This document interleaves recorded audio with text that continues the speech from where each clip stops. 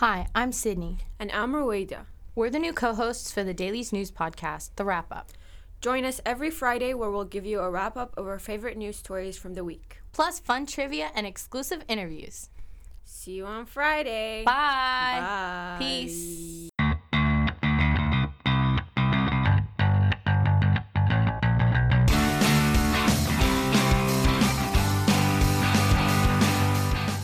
Welcome and thank you for joining us here once again at the Box Seat Podcast. I'm Josh Eddy. And I'm Caden, and we're your guide to anything and everything college basketball related.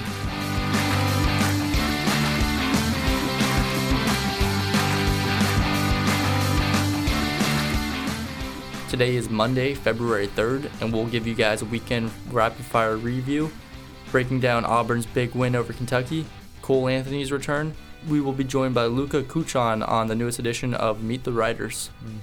And to get started today, we're going to do the rapid fire recap. This is where me and Josh go back to back about the weekend's events, what happened this week in college basketball. So let's get right started. The Musketeers pick up a huge road win over Seton Hall, with Tyreek Jones contributing 19 points, 18 rebounds, and 4 blocks. Nobody told the Pirates this was an 11 a.m. tip as they took a sluggish start to lose their first Big East game of the season. And in this game, Miles Powell, he only went 3 of 14 from the field, and Seton Hall never really looked ready to play in this one. Gonzaga avoids a scare in the Bay without Killian Tilly. The Zags overcome a second-half deficit to rally on over San Francisco by just 4 points. Possibly the deepest team in the country, freshman Filip Petrusev for Gonzaga was able to fill in for Tilly and put up a game-high 23 points.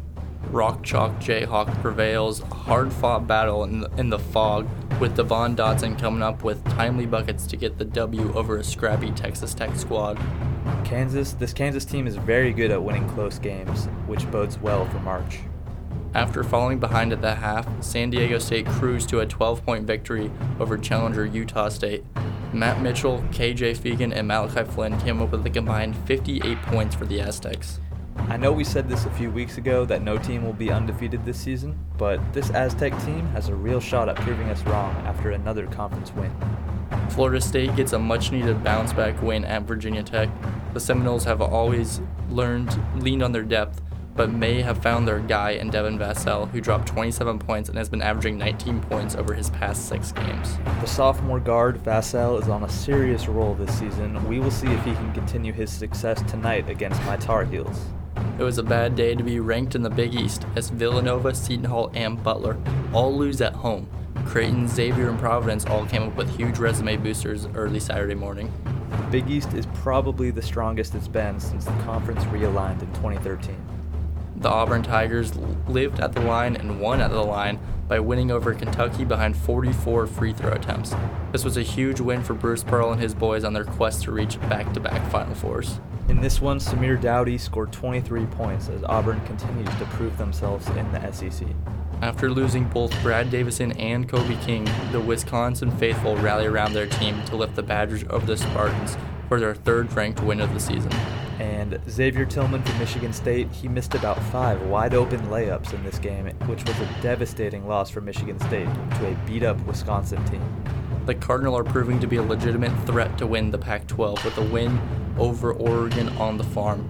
Oscar De Silva came up huge with 27 and 15 and has at least 20 in 3 of his past 4 games. This Stanford team is the surprise of the conference and maybe the country. Jared Haas has a Roy Williams disciple.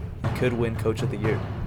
After losing to UCLA on Thursday, the Buffs make all the necessary adjustments to absolutely slaughter a surging USC team by 21 in Los Angeles. Colorado, to me, has been the most impressive team in the Pac-12. When they play well, they can and should be beating everyone. Tulsa's dream season rolls along with an upset over Wichita State thanks to Elijah Joyner's nail-biting buzzer beater. The Golden Hurricane are 7-1 and currently first in the American. And we have a Frank Haith sighting as he has quietly built up the program at Tulsa. All right, what a good Saturday. What a good weekend for sports. I mean, Saturday was just college basketball all day from 9 a.m. to when I went to bed for the most part. Like, the earliest game was the Seton Hall losing to Xavier, I think it was. And then the end of the nightcap was, USC, Colorado, which wasn't that good of a game, but it was a high-profile game coming in.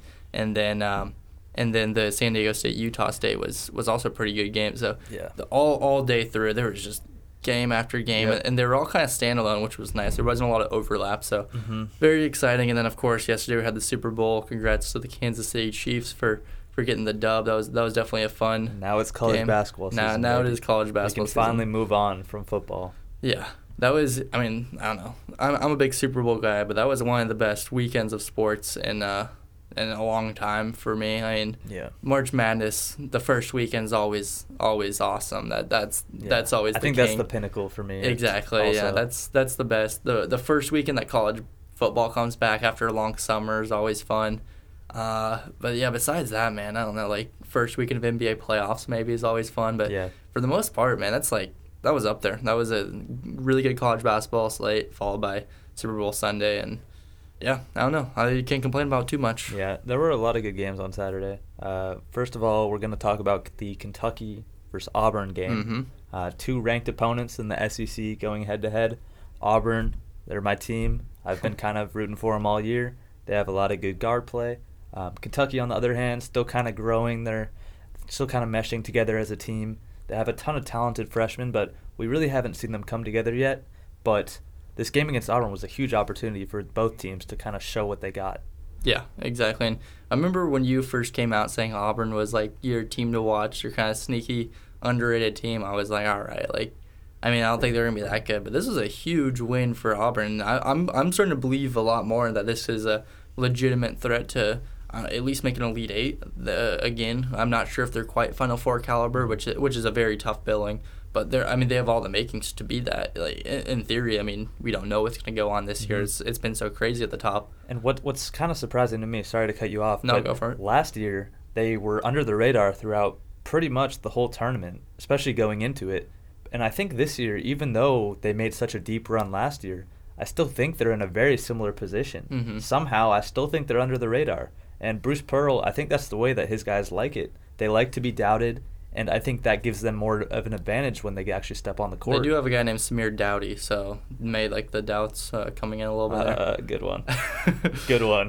But, the thing about this Auburn team is last year they really lived and died by the three as far as they were, they're kind of like almost a Havoc-type offense where they just kind of threw caution at the wayside and jacked up threes and usually would work more times than not. That's kind of what propelled them to that Final Four run, and almost to the national championship game. But this year, they do put up a lot of threes, and it wasn't just this game, but all season they've been getting to the line. That's how they do it. They draw fouls, they get in the lane, and while they may not be the best free throw shooting team, when you get that many attempts, they're going to convert a lot of points at the line. And this game was a prime example. They got to the line 44 times. They shot 44 free throws. I think they only made 35 or 33 of them, something like that. That's ridiculous. But that was almost half their points came at the free throw line. Which is so crazy. Samir Dowdy was, I think, perfect 14 for 14, or he was 14 for 15, something like that. He was awesome at the free throw line. That was where most of his points came from. I think he had 26, and most of them were at the free throw line. So that was definitely a good kind of team win. No one really stole the show for Auburn. Yeah. All 4 starters were in double figures.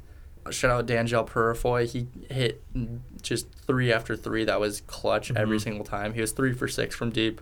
And, he just came up with big plays when they needed it. And this was a really good win against a really good Kentucky team that I think they kind of proved some of the Auburn doubters wrong. Yeah, and one of my favorite parts about this Auburn team is they just have 4 or 5 guys, like you said, 4 starters in double figures. They have 4 or 5 guys that can beat you on any given night. And it doesn't really matter who's taking the final shot for them. They have a couple guys with some clutch genes. Obviously, Samir Dowdy, he's kind of the star on this team, but Isaac Okoro down the stretch. Yeah, he really impressed me in that game. He had a big 3. He had another big drive and kick for an easy dunk. Along with Okoro, Austin Wiley too, grabbing boards, getting good putbacks, kind of banging down low. Wiley's a man down there for rebounding. My God, he might not have the size, but man, he's got the heart and he's got the skill set to get those rebounds. And down the stretch, he kind of dominated Nick Richards, who's a lot bigger than him, a lot longer than him. But Wiley's kind of able to kind of just, bang down low and get good rebounds, and I think that's one of the best parts about his game. Yeah, no, that was, you said the Richards thing, where I thought Auburn, that was going to be a big problem for Auburn coming into this game, trying to find a guy to check Nick Richards, because they don't really have the size down low as far as with height concerned. But, they did a great job. Austin Wiley was great on Richards. I think Richards only finished with 7 points. He was 3 for 8. They were just, that was what I thought was going to be the what Kentucky would lean on, and they hardly went to him because Auburn's defense was so good down low, and that was probably the thing that impressed me the most about this Auburn team in this game, where I knew they were going to get a lot of offense. I knew they were going to jack up some threes, get to the line, stuff like that, but if they could stop Nick Richards, they would have a chance to win that game, and they did stop him. Yeah, and this was one of those games where I was actually pretty impressed with Kentucky, too. Watching them, obviously Nick Richards didn't have the best game of his life. He will have better days. He's a pretty talented guy. And they do play again in a few weeks. Okay, yeah, and so Kentucky will have another chance. Yeah, at Rupp. But the Kentucky guards were what really impressed me about the Kentucky team. Tyrese Maxey, we have been hard on him in the past. Mostly you have been hard on him. Me more than others. But he really stepped up, I think, in this game. This was a game where Kentucky was able just to stay within striking distance against Auburn, mainly due to the guard play. Emmanuel quickly was able to pull up mid-range game pretty strong. Tyrese Maxey was able to hit open threes, which is what you need. And Kentucky, they kind of made this a back-and-forth game, I think, those two guys. Yeah, the Maxey thing, like you said, with me is he's I think he's a good college player. He's very inconsistent, and part of the reason why I don't like him as much is because I was pretty high in Michigan State coming into the year, and he kind of dismantled them in that first game in the Champions Classic. And then I was maybe a little my feelings on that one because my prediction was not looking so hot, which that's a dumb reason, whatever. But then throughout the season, I'm the same way. If somebody will play well against Carolina, I have some ill feelings towards them. I'm the same exact thing. But yeah, so then going into this game is, I don't know, I was kind of pulling for Auburn a little bit, and then to see him just coming up big time, I was like, this would be very poetic if he just ripped my heart out once again. So I definitely, but I'll give him props because he was awesome in that game. Him and Quickly both are just like, them when they get in the lane, they can kind of just throw up stuff and they just kind of throw it off the glass and it works. Like they always kind of convert it. And I will say Hagen's had a really tough game in this one. So if you are a Kentucky fan, you can come out of this game saying Hagen's had a really bad game. He was in foul trouble. He only played 20 minutes in this game, so he picked up some dumb fouls. And Nick Richards played 38 minutes and only shot the ball 8 times. He was also kind of in foul trouble towards the end, but not really. Yeah, like I said, but Auburn drawing the fouls, you had guys like Quickly and Hagens both fouled out. Hagens was actually 5 minutes left of the game. He fouled out, and like I said, he played 20 minutes. E.J. Montgomery was in foul trouble the whole game. He only played 17 minutes. So if you're a Kentucky fan, knowing that, all right, we lost this one, we're going to Rupp in a few weeks' time, and then we'll have another chance to get this win back. There's reason for optimism if you're a Kentucky Wildcat fan, because watching this game, it was a highly competitive game. Yeah. I think both of these teams are built for March, and they're only going to get better in the coming months. So just after watching this one game from Kentucky, I would put them, Sweet 16, maybe Elite 8. Yeah, I just feel like, just watching them, I feel like they're still missing a guy. Like, there's some guy that's hurt that's, should be on the team that's better, just because I'm used to that with Kentucky teams where they have, the one guy who's really good, can take over the game, and is going to be a guaranteed lottery pick. Well, I think E.J. Montgomery, if he could be more like P.J. Montgomery. P.J. Washington? P.J. Washington, that's the one. It was too perfect. Yeah. But, if E.J. could be more like P.J., then I think that could be the thing that puts Kentucky over the edge, because P.J. Washington was able to hit threes, was able to get big buckets for that Kentucky team. So you're right. I think they need one more player to really step up. We'll see. Yeah, I've come around a little bit on this Kentucky team. I'm still not writing them off or anything after that game. I think that game was more about Auburn than it was Kentucky, and especially Kentucky with the fouls. You can't really do much there when there's that much going against you. Yeah, if you're going to the line 44 times, that's a ridiculous number. It's kind of tough to win. And all your guys are in foul trouble. It is very difficult. Yeah. All right, moving on now. I think this game was maybe at the same time, but the Cole Anthony return game. You're the big Tar Heel fan, and we'll just kind of read off his stats, and then I'll hand the reins over to you. But Cole Anthony, he actually came off the bench in this one, but still played 26 minutes, scored 26 points. You could do the math on how many points per minute, and 14 of those points came at the free throw line. I think he was the one that was a perfect 14 for 14 from the free throw line. But he wasn't particularly impressive outside of that. He did come up short on the game winner. So what are your thoughts on the Cole Anthony performance? Well, just talking about the Cole Anthony performance, yeah. and then we'll talk about the end of the game. Okay, yeah. Well, starting with the performance and starting with the playing time that he got, Roy Williams, he's not a coach who likes to give, especially coming off an injury like that where he's out for a couple months. 26 minutes is a lot. That's a lot of game time to play, and Roy really doesn't really like to play people that much, especially coming off an injury. But it was a matter of necessity in this game because without him, we would have been nowhere near Boston College, which is crazy to say because they have the same record. I think they had a worse record than us going into the game. Not anymore. But that's tough to do against Carolina. I know, and he really kept us in that game.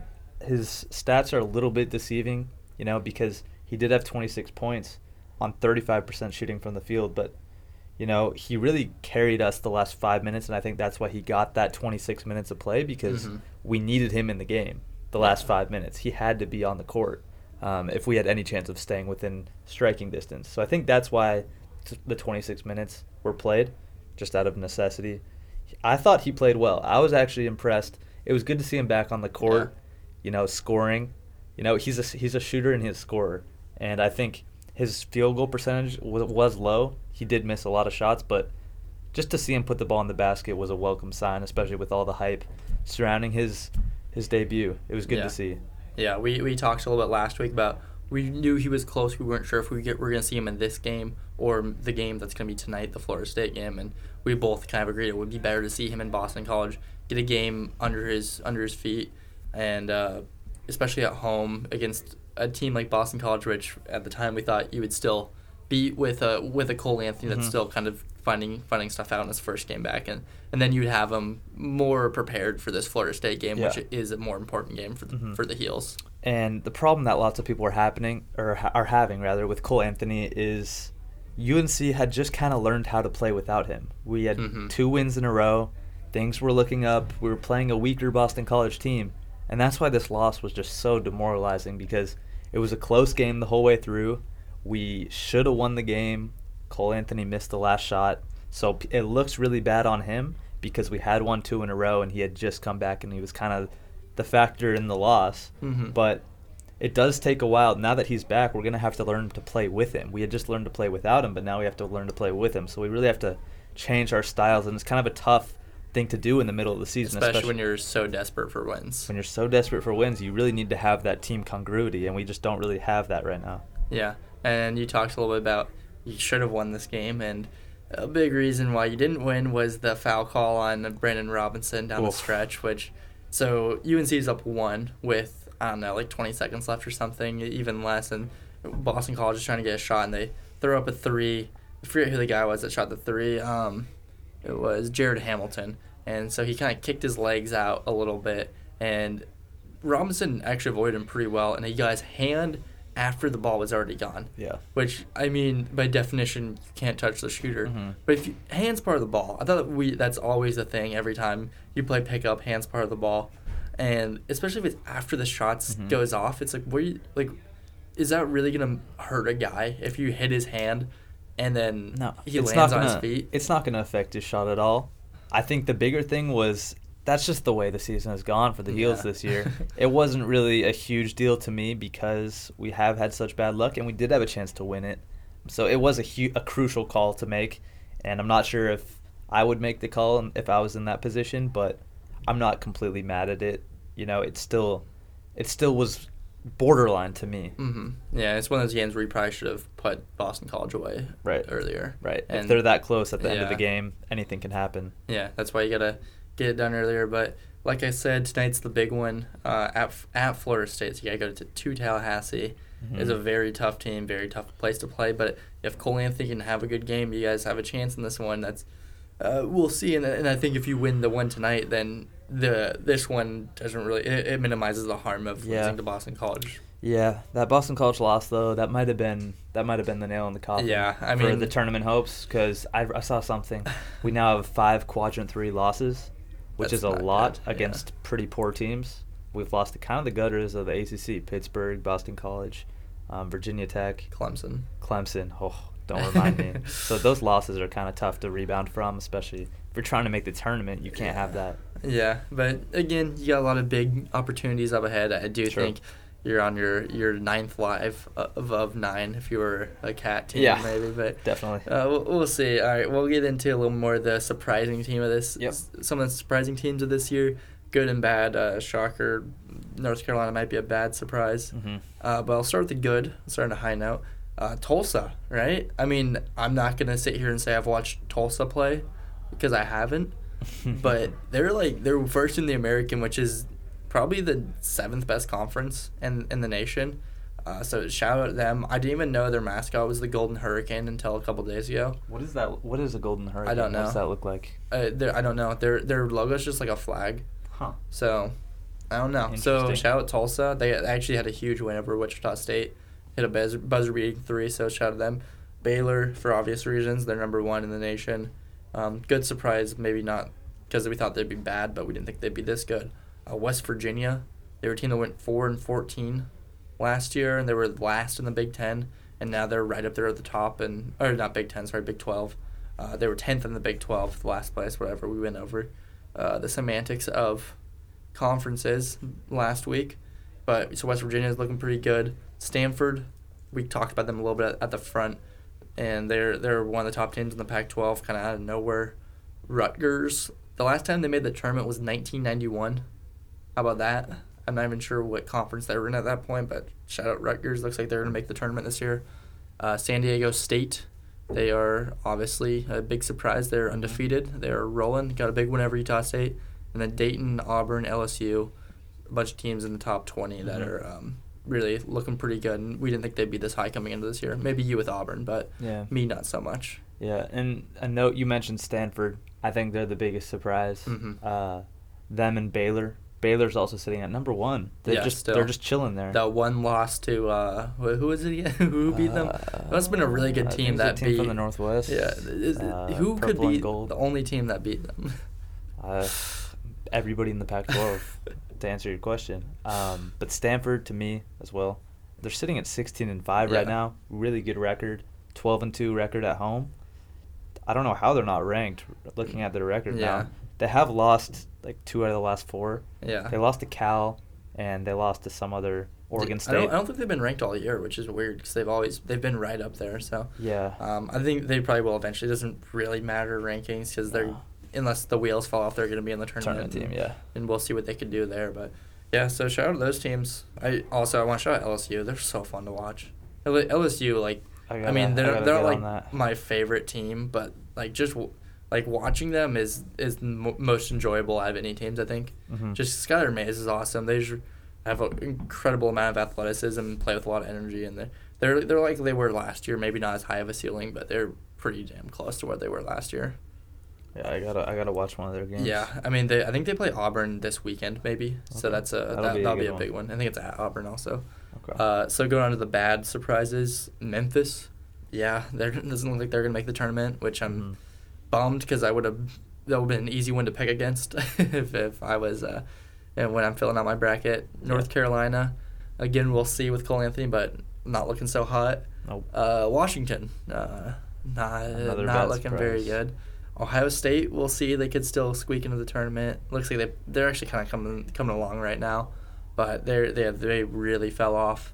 Mm-hmm. Utah State as well. They had a chance to get a big win at San Diego State the other night, could not get it done. And then Florida, and we'll leave that one where it is. The Kerry Blackshear transfer.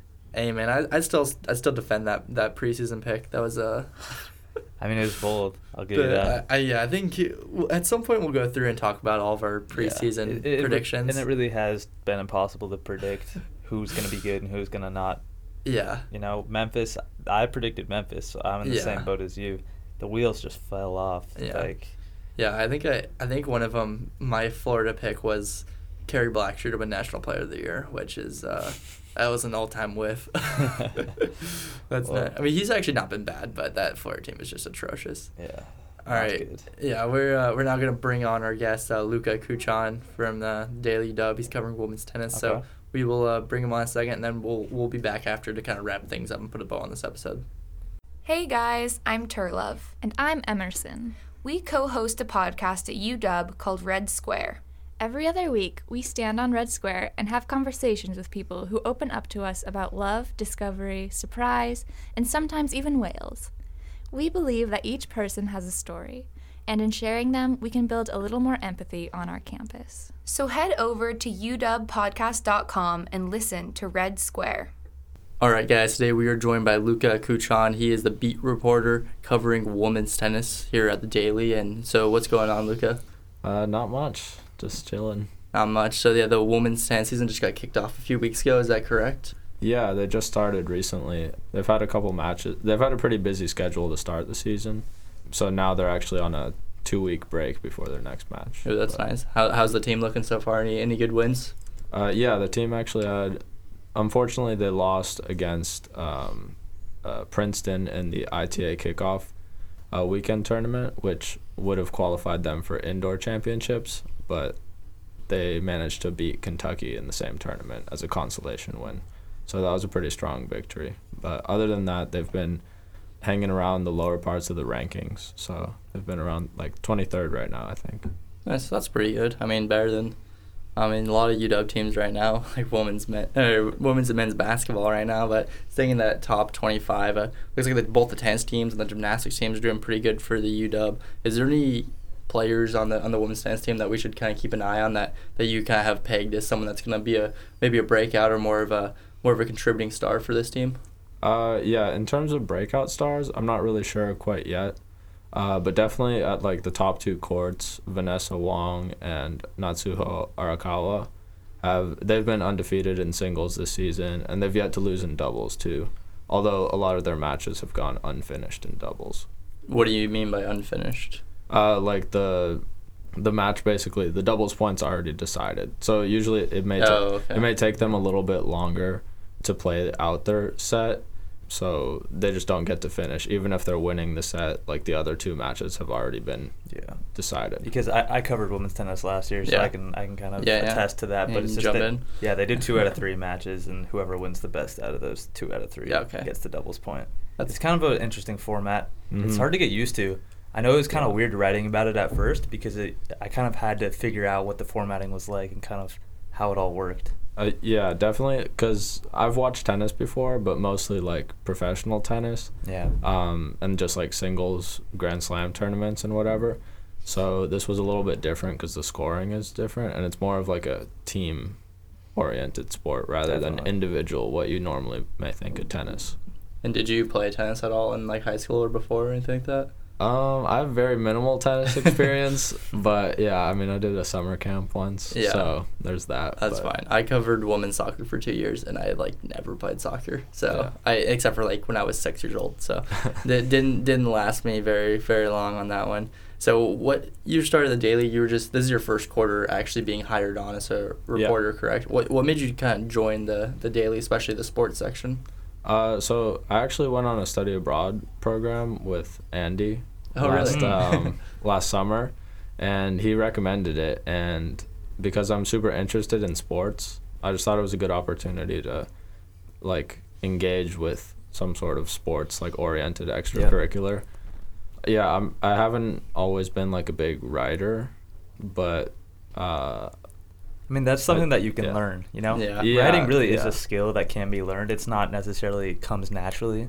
It does to some people, but what is your dream sport? If you had to cover one sport here, what would that be?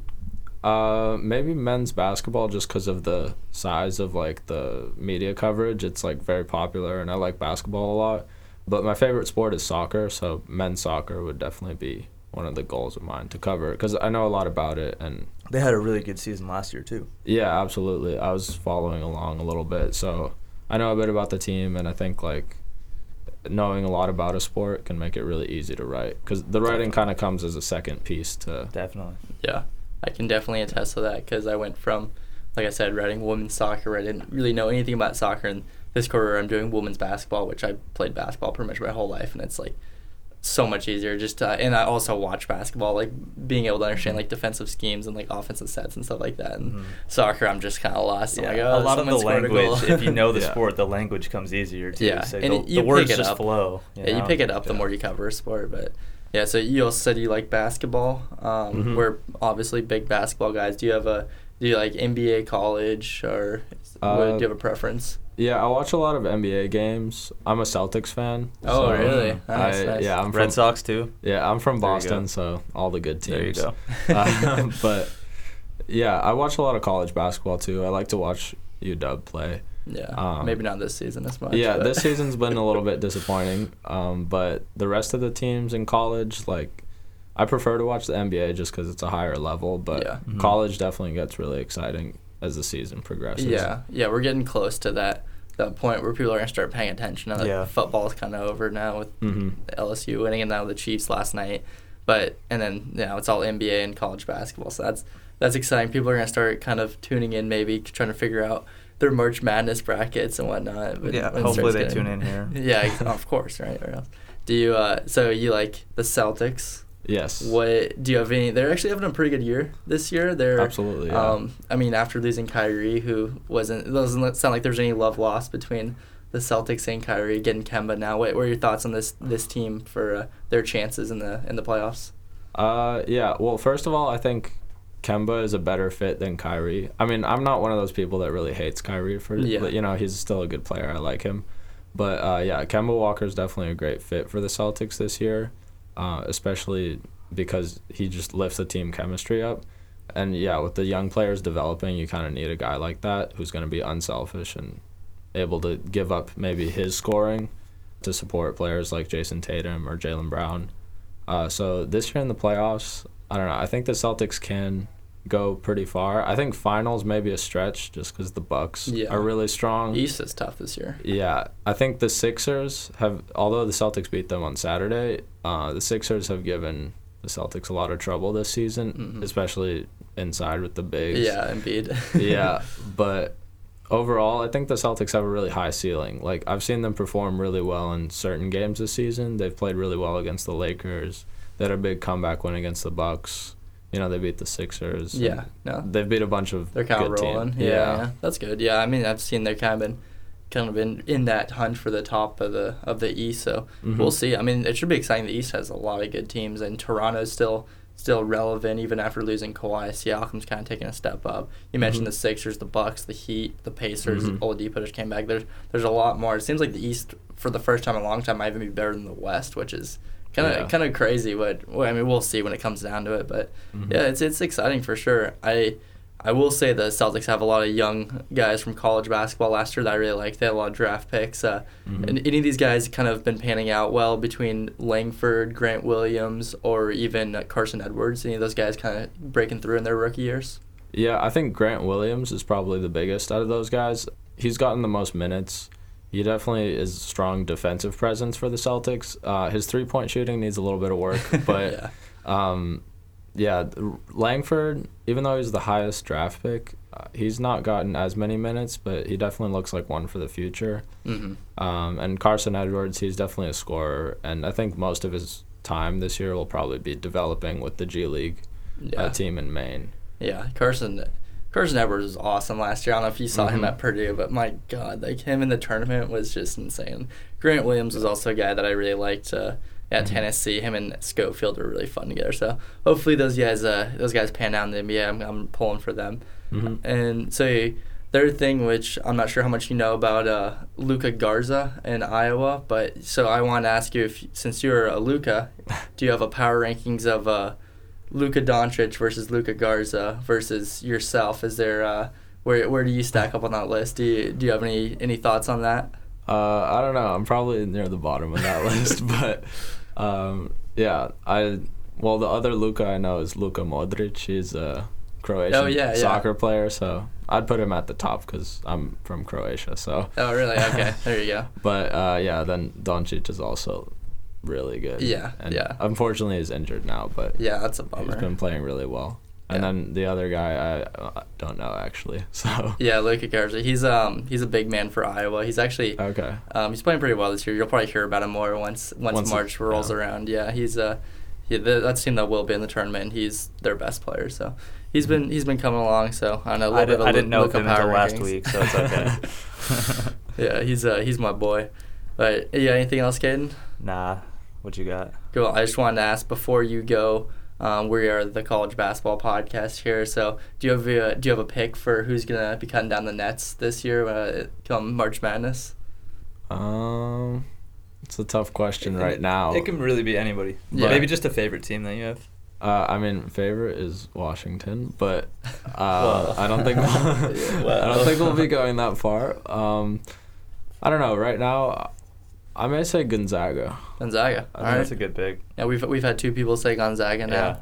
We have they're two popular Gonzagas and one UCLA. So so we'll see. I definitely like Gonzaga more than UCLA in those chances, and Washington for that matter. But yeah, Zags seem to be kind of rolling right now.